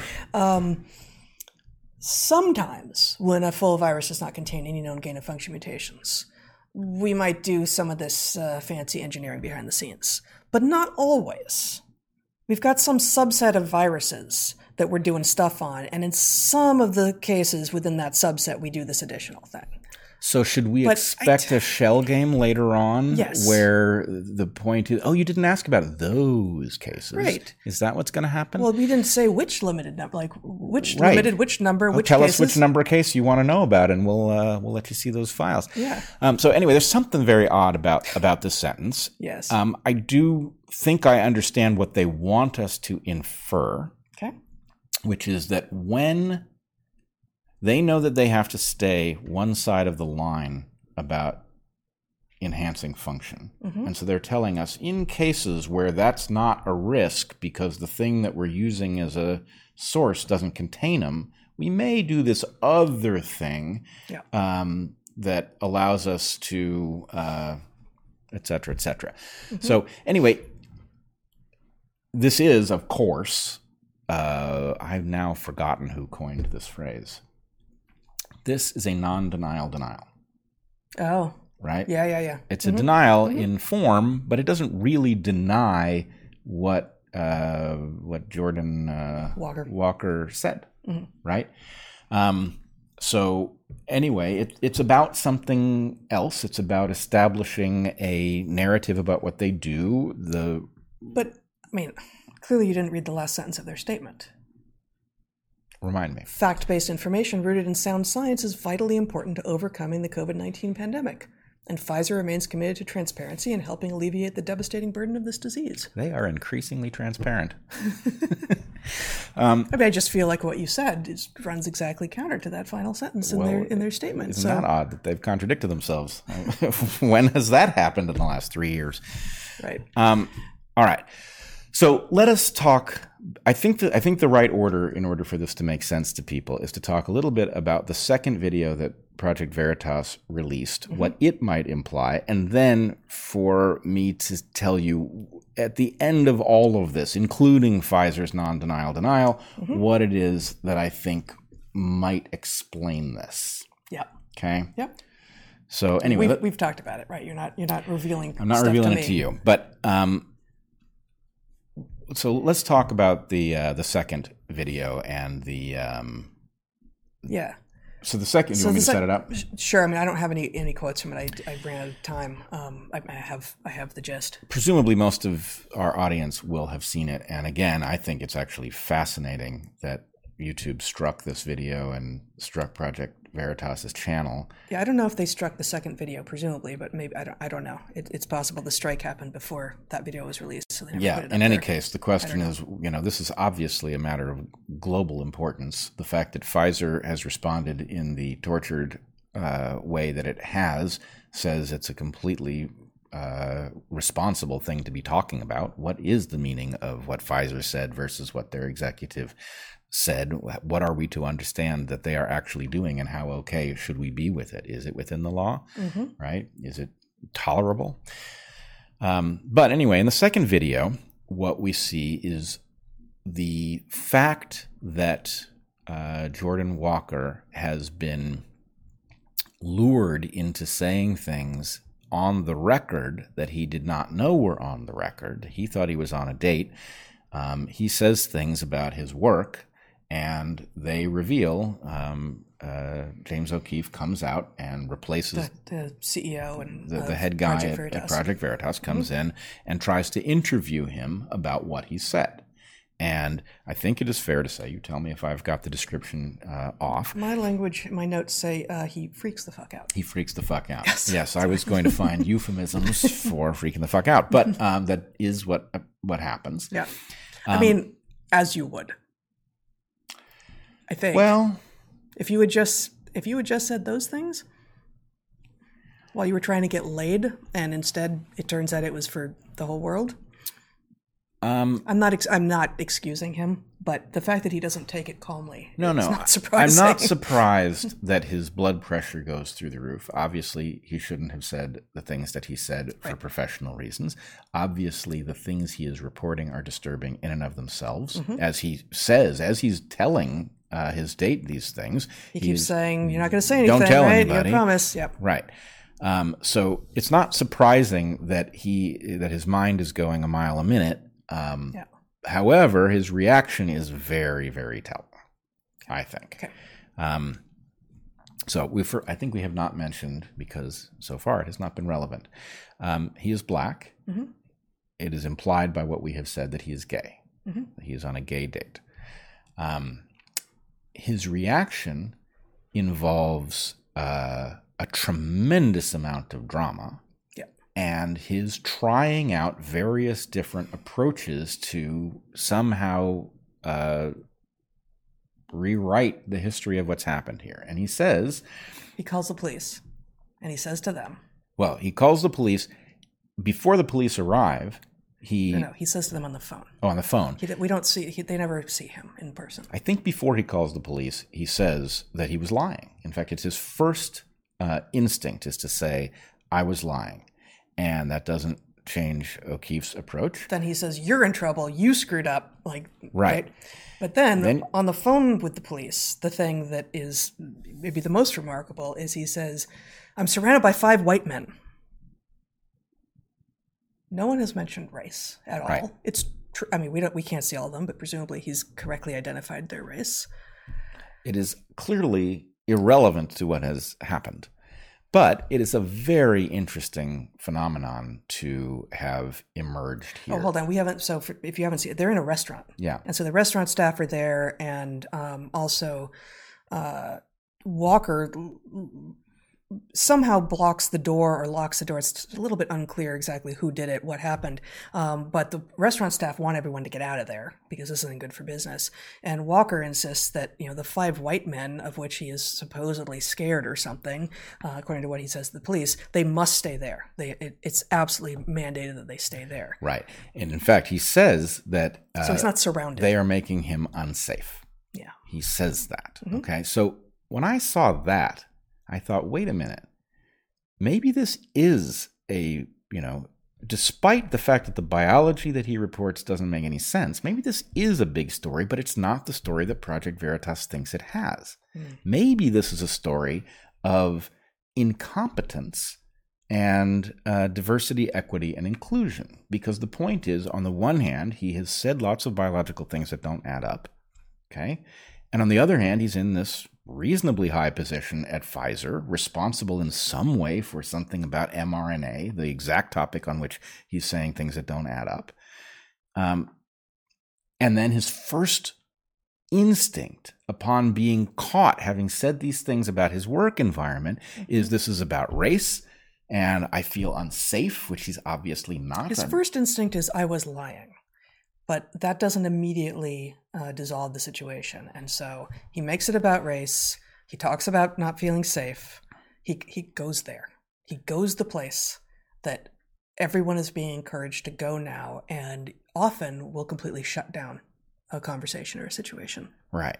So one possibility here is, as those who are in corporate environments presently know, there is all of this energy around ESG being environment, social, and governance, right? These supposed scores that allow you to evaluate how honorable a corporation is. It's a total nightmare and a debacle, and it's going to make the world much worse, much faster. But nonetheless, that's the claim about what these ESG scores are about.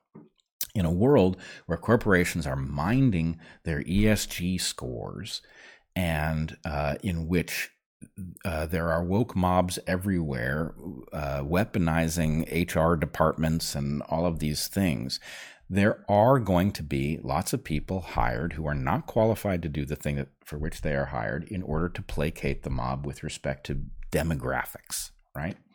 I don't know if this is the moment, but I've got a couple of pieces of evidence that is exactly going on at Pfizer. Okay. Not with regard to ESG, but with regard to DEI, diversity, equity, and inclusion. So in an undated post on Pfizer's site, it has to be from the second half of 2021 or later, they celebrate their new hire, one Ramses Jean-Louis, who I may be mispronouncing his name. It's their new hire to lead the diversity, equity, and inclusion office. He's the global chief. He says, Jean-Louis says, I feel as if I've joined an organization that has the mentality and philosophy that nothing is impossible. When we apply that same urgency and attention to the area of diversity, equity, and inclusion, the possibilities are endless, says Jean-Louis, who started the job in July 2021. Equity has been one of our core values for a number of years now. It wasn't reactionary. It wasn't an impulsive response to the racial crisis that climaxed in 2020. Then he talks a little bit about having grown up in Brooklyn, his family's from Haiti, and later in the same post, they quote Pfizer's chairman and CEO, Albert Bourla. Quote, Pfizer's commitment to equity is all-encompassing and defines who we are as a company. It's about ensuring every person is seen, heard, and cared for, reducing healthcare disparities, and making sure that everyone has an opportunity to express themselves and bring their authentic selves into the workplace. It's also about holding our leaders accountable for living these behaviors every day, said Bourla. We are taking a data-driven approach to our equity commitments, and I am thrilled that RAM has come aboard to lead these efforts. A data-driven approach to equity commitments is a horseman of the apocalypse phrase if ever I've heard one. Yeah. So data-driven is itself a disaster, and for me, it's become a tell of like, if you're a scientist, like I'm all data-driven, like I don't think you know what science is. Go back to the drawing board and bring me a hypothesis. But a data-driven approach to our equity commitments, they're just counting up demographic markers. Right. That's what that means. They're just counting them up and saying, oh, we don't have enough of this type. Go out and find me some of that type and bring them in. It's insane. Right. So you've got evidence from inside of Pfizer that they're counting demographic markers, which implies the existence of a certain number of positions in which the person in that position isn't expected to be competent or doing anything. It would be helpful, I guess, but the fact is you've then got this guy who doesn't really seem to fit the seriousness of the position that he appears to be in. Mm-hmm. And what he reports when he's talking about his professional life doesn't add up biologically, right? Now, what are the chances that there is something odd about his work history, right? Mm-hmm. This is a urologist who spent 1 year at a hospital, right? And he was at a consulting firm. Right. And then he comes in through the door of a consulting firm into Pfizer. And so anyway, who knows what that all means, but it is possible. But we've seen, as will have maybe all, but presumably most of our audience have seen examples among, friends of people we know and colleagues and acquaintances of people being advanced, not because of what they know how to do, but because of what they look like or where they come from. And in fact, they are advanced in lieu of other people who actually have skills being advanced. And we've been talking about this for a very long time. We've been talking about this for a very long time. Now, the most tragic thing about it is that when you have something like Pfizer counting people of different races as a matter of checking off some boxes, what that does is it invites in people who are using that mechanism to rise to the exclusion of people who might meet those same demographic criteria who are highly qualified. In other words, this is a system that's going to play towards the people who are inclined to game it. And here you have somebody who does seem like they are gaming the system, right? He just doesn't seem scientifically competent. He doesn't seem scientifically competent. He seems, frankly, at best, completely amoral. He is reporting with glee on the enhancing of viruses by his company in a way that the public would obviously be upset about if they knew. And he talks about the risks of one of these things getting out, risks that are obviously real and profound. He is not speaking with any seriousness about this. So anyway, this is a lightweight. And this lightweight is in a position that doesn't make sense for a lightweight in the corporation. And then his first instinct upon being caught having said things he shouldn't have is to resort to, these are white men, I feel unsafe. So the point is, this does seem like somebody who games systems. And this point, he's trying to use the police to get himself out of having said stuff that was irresponsible, right? He wants the fact that the police come in and they see white men challenging a black man to be the sum total of the story. He's trying to create an architecture to escape responsibility for what he said. So, all right, now we've got two questions on the table. It is possible that he is incompetently reporting about biology taking place inside of Pfizer in a way that is informative in some fashion, but hard to parse because it doesn't make sense. That's the story that Project Veritas thinks it has. Then there's another possible story in which this is really incompetence rising through all of the mechanisms of society through diversity, equity, and inclusion. And isn't it a little bit ironic that it's even, wrecking corrupt organizations like Pfizer, right? That it comes for everyone. Right. That's comedy right there. Mm-hmm. But here's the question. After I keep thinking about everything I heard him say, and then the incredible spectacle of what happens when he's revealed, I think it's both stories. Mm-hmm. I think that this is a lightweight, an incompetent person reporting something he did not understand that is of consequence. That's my best guess. And so here I want to fill in what I think is most likely to explain this mysterious experiment in which serial passaging is taking place in monkeys in a way that does not appear to serve Pfizer's interest. Here's the missing element. You vaccinate the monkeys. If you vaccinate the monkeys and then you serially passage the virus through them, you detect the leak in your vaccine and you do see something like the next variant coming. Right? In other words, he never says you vaccinate the monkeys, and that's why this is such a head-scratcher. But if you did vaccinate the monkeys, and then you serially passage this vaccine, what you will get is an environment in which you serially passage the virus. The virus through the monkeys. The virus will find the leak, and it will evolve to exploit it. And it will become, the vaccine will be less and less effective, which if then... If the vaccine works on the, the vaccine will work. That's the beauty of the mRNA technology, isn't it? Right? If you can infect the monkeys and you deliver this mRNA so-called vaccine... Yeah, if they're infectable with the virus, yes. Right. Yeah. I mean, it's an mRNA transcript. Their ribosomes will transcribe it as well as ours. So, okay, the vaccine works in the monkeys. You serially passage it. The virus defeats the vaccine because, of course, it will, which is what you and I have been saying forever. Right? This is too narrow a vaccine. So you can predict the vaccine will fail. Mm-hmm. The virus will evolve to overcome it.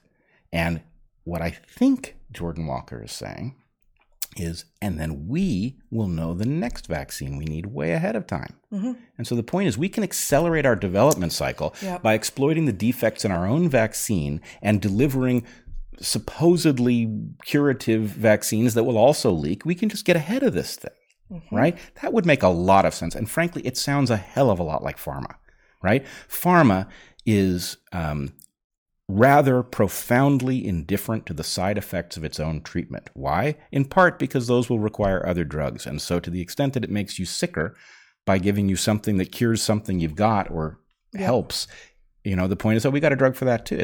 We've got an app for that. Pharma version. It's interesting. I wonder, it would be interesting to see the whole video because obviously Project Veritas has edited it to provide the most interesting parts. But the quote that I have here is him saying the way it would work is we would put this virus in these monkeys and then we successfully cause them to keep infecting each other and we collect serial samples from them and et cetera, et cetera. But these monkeys could just be like, we got these monkeys, or he could be referring to, I've just been talking about these monkeys that we're vaccinating. Yes. Like he could have actually said that piece and we just don't know. That's true. It'd be interesting. It's at least, if it's not in the video, it doesn't tell us anything. Yeah. If it is in the video, it helps us test this hypothesis that that's actually what he's referring to. I did want to point out a couple things. Yeah. Right? So we've got a hypothesis on the table about what he might actually have meant, that he's misreported this, and that the reason it doesn't make any sense is because he forgot an element or didn't understand that element was required. He just knew that there was some plan to get ahead business-wise by creating variants that, absent this, wouldn't help. Yep. You will create variants, maybe, but they won't be useful. In this case, they'll be absolutely useful because basically you're using the virus to find your leak, right? How will a virus respond when the immunity is not sterilizing? Okay, a couple things. One, if this is what Pfizer is doing, then it validates the idea, which was central to the contentious battles we were in when the variants problem first emerged, about whether or not a trial was enough to cause the emergence of variants, right? Because the challenge that many people offered to us was that it can't be that the vaccines, the so-called vaccines, are triggering the emergence of variants because the variants show up too early. Variants, however, show up in places where trials were held. And so the point is, well, look, if you can do this in how many monkeys do they have? Yeah. Let's say it's 1,000. That'd be a lot of monkeys, right? But, if a trial on a small number of monkeys is enough to give them information on variants, then the point is, well, it doesn't take very many. So that would sound like a trial. So anyway, that's one connection here. The other one is strange. Do you remember, you and I never delved very deeply because it's not our area of specialty. You and I are not gene jocks. But you remember Chris Martenson went after the question of why is Omicron so weird? Mm-hmm. That question has never been answered. Yeah. Okay. Omicron. It seems novel. Not only novel, it seems that it was frozen in time, that it is not descended from anything that was circulating at the time that it emerged. Right. Right? Yep, that's right. And the other thing that was weird about it was that it had an incredible ratio of non-synonymous mutations to synonymous mutations. Right? So it was like 100 times the other variants. I don't know what you mean by non-synonymous mutations to synonymous mutations. The mutations that were recorded in this new creature, Omicron, were heavily biased in the direction of mutations that actually changed the protein sequence. Right. Okay. So with the ratio of mutations within Omicron was biased. Okay. By 100 times the others. So I'm trying to think of what's the math on the usual ratio? The usual ratio in the other variants was less than 1%. Okay. And it was like 80% in Omicron. So what does that even mean? What is Omicron? Where did it come from? And, there are various possibilities, right? You and I talked about the possibility that it was a white hat attempt to vaccinate the world to shut down the pandemic, that somebody tried to take this out of the hands of the incompetent people who had driven it in the first place. Mm-hmm. That was one possibility. Another possibility was that it's possible it was circulating in some way that we couldn't see it, though that would be very weird given how contagious the thing was, right? Mm-hmm.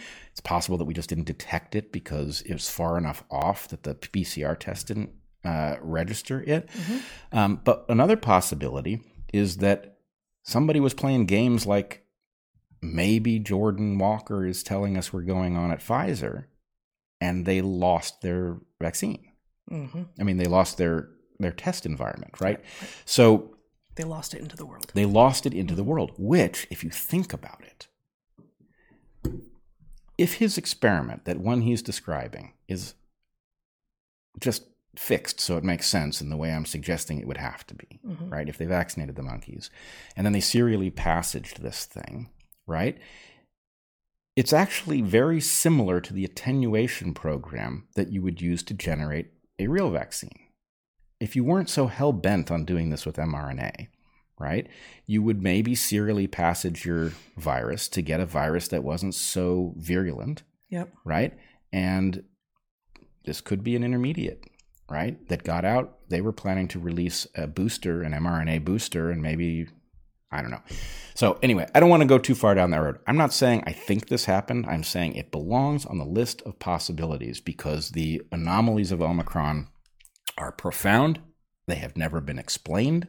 The experiment that seems to be described by Jordan Walker doesn't make sense in and of itself, but there might be an experiment that he heard about and didn't completely understand that would make sense. Or didn't completely describe. Yeah. Right. Mm-hmm. So anyway, it's certainly a fascinating story.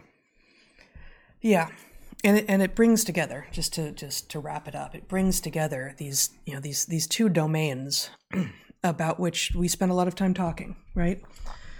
The corruption and decay of actual science, and science-ish domains, which includes like public health and public health organizations like the WHO and the CDC, federal granting agencies like NSF and NIH, and pharma, right? Such that so much of the science being done, and of course in academia as well, is just either inexplicably badly designed such that it could not possibly reveal what it's supposed to reveal, or the people doing it are so misunderstanding what complex systems are and how many things that they are messing with by changing. They're claiming one variable and often they're changing lots of them. That there's no chance of success. So we've got like that space, which many people who can see the other space, the risks of DEI, of the woke ideology supplanting merit-based advancement and understanding in the world. Many people who can see that other thing, the woke ideology thing, have not been willing to say, maybe it's going to affect science, and also what happens if the two of them come together. And you said this, I don't know, 10, 15 minutes ago, but like this is a story where they appear to come together.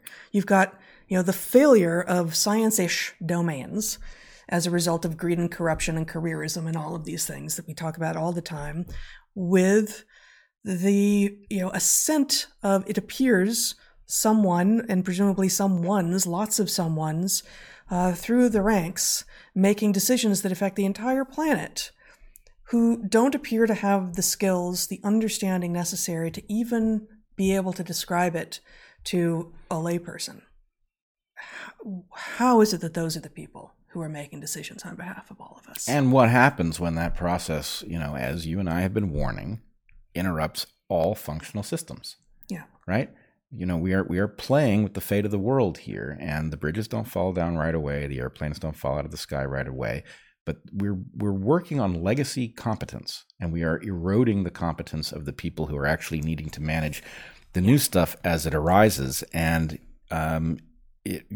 disaster, it's not even coming; it's here. Bigger and bigger disasters are going to happen as a result of this. Actually, there's one more thing that maybe in this. I mean, this does come sort of full circle to what we were talking about with regard to Scott Adams and how do you do it? Like how do you end up predicting correctly time and time again? And one other thing that is true is that we have, because of the training that we had in what is broadly referred to as skin-out biology. So there's lots of ways to split up sort of the study of life on Earth. But one of them is is it at the level of smaller than an organism, skin-in biology, or at the level of an organism or larger, skin-out biology. And we used to joke with our other skin-out biology friends, our other evolutionary biology friends, but not without truth to it, that the skin-in biologists liked to talk about, well, yeah, I work on like the molecular pathways of such and such in Mongolian gerbils, and then they'd show a picture of Mongolian gerbil because everyone loves to see a cute and fuzzy mammal, right? And, the joke was, yeah, but if they literally stumbled across a Mongolian gerbil in the street, they wouldn't know it. Right, like they wouldn't know it if it dropped on their head. It'd be like, oh my God, it's a terrible thing. Like they wouldn't know it was their supposed study animal. And this is about the reductionism and the data drivenness and the tech happy approach to science that so many people are engaging in now. Because this isn't relevant so much to the question of SARS-CoV-2 and virus and vaccine development, but if you can go outside and see the thing in its habitat, that is going to give you a lot more insight than sitting around thinking about it from your armchair, right? And whenever you can see the thing that you are supposedly studying in the context in which it evolved, you are going to gain more insight, and you are going to be much less likely to engage in these tech-heavy, overly simplistic, overly reductionist solutions. Yeah, I mean, in some sense, you at least need to know what problem your creature is a solution to, right, before you're going to be really good at thinking about it. Yes. I did want to add one other thing, though. All right. When I first, as I alluded at the beginning of this discussion, when I first ran into this story, I was really alarmed. And I was really alarmed because of the nonsense biology that Jordan Walker was reporting, and that many dissident voices who have been tremendously important in pursuing the various anomalies that have happened during the pandemic weren't talking about the absurdity of the biology that was being described.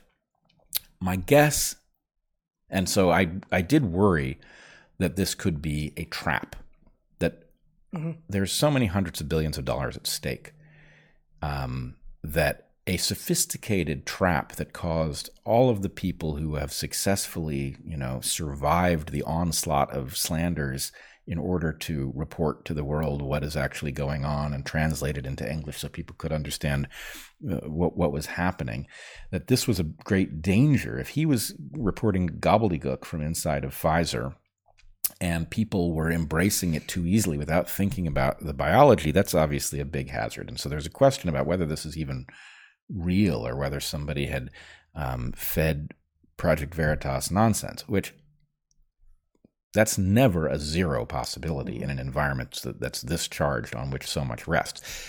I am much less concerned about that now, having seen both the reaction of Jordan Walker to being caught, right? I think that was authentic. It looked authentic. And it does hint at this larger story. And there is a relatively small alteration to what he said that then makes the rest of it sensible enough, right? So, the parsimony has been restored to this, and I'm less concerned that it could be some kind of trap. But I will say that does then cause me to want to give the other dissidents a caution, because what I think they must have done is in their minds connected dots that hadn't been connected in the video, right? They assumed an experiment that would make sense in place of the experiment that was described that wouldn't make sense, right? And so that does create a vulnerability. I think for sure on my first watch, that's what I did. Yes. So I think it's dangerous, right? It does open the possibility of somebody ensnaring the world of skeptics. Well, and there's all these terms that may be terms of art, but are used differently by different people. So, even just the ones we talked about here, gain of function, serial passaging, directed evolution, right? The distinction there is, I think we arrived at a relatively clear taxonomy of distinction between these things, but it's not at all clear to me that is those are either stable definitions or the ones that are being used by people in meetings at Pfizer. It does make me want to go back to Rand Paul's interaction with Tony Fauci, where Tony Fauci, about gain of function, Senator, where he's saying that we do not do gain of function research, and it's pretty obvious that any normal parsing of the language would tell you that they do. It's Clintonian, right? I mean, it depends on what the definition of is. We're back there. We are back there. On the other hand, the point is, okay, give me all of the definitions in this quadrant of the glossary so we can talk about what you are and aren't doing and why you feel entitled. Right. So anyway, all of this is to say, I think this isn't a trap. That's not a zero possibility, but it's a lower possibility than I initially feared.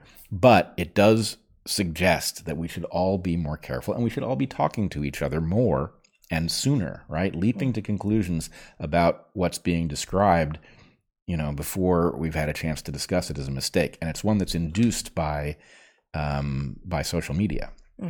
Because the idea is, oh my God, Project Veritas has just released this thing. I'm going to be expected to say something on it. And so anyway, that pressure to talk is making people uncareful. And that's a problem. All right. I think we're done. I think so too. All right. So we are going to be back here again next week, and we're going to be back here again in 15 minutes as well to answer your questions. You can ask them at darkhorsesubmissions.com. And consider joining us tomorrow at 9 a.m. Pacific. We're doing our 2-hour private Q&A 2 hours earlier than we usually do this month. That'll be tomorrow. The questions are in. They're great. That's a small enough group that we are able to interact with the chat. And then we do leave that up also for people on my Patreon. Lots more to say always, but we're very, very glad to have you, our audience. We get great communications and sometimes gifts from all of you. In fact, there's a book right there that came in for you. Yeah, I noticed that. Beautiful. And until we see you next, be good to the ones you love, eat good food, and get outside. Be well, everyone.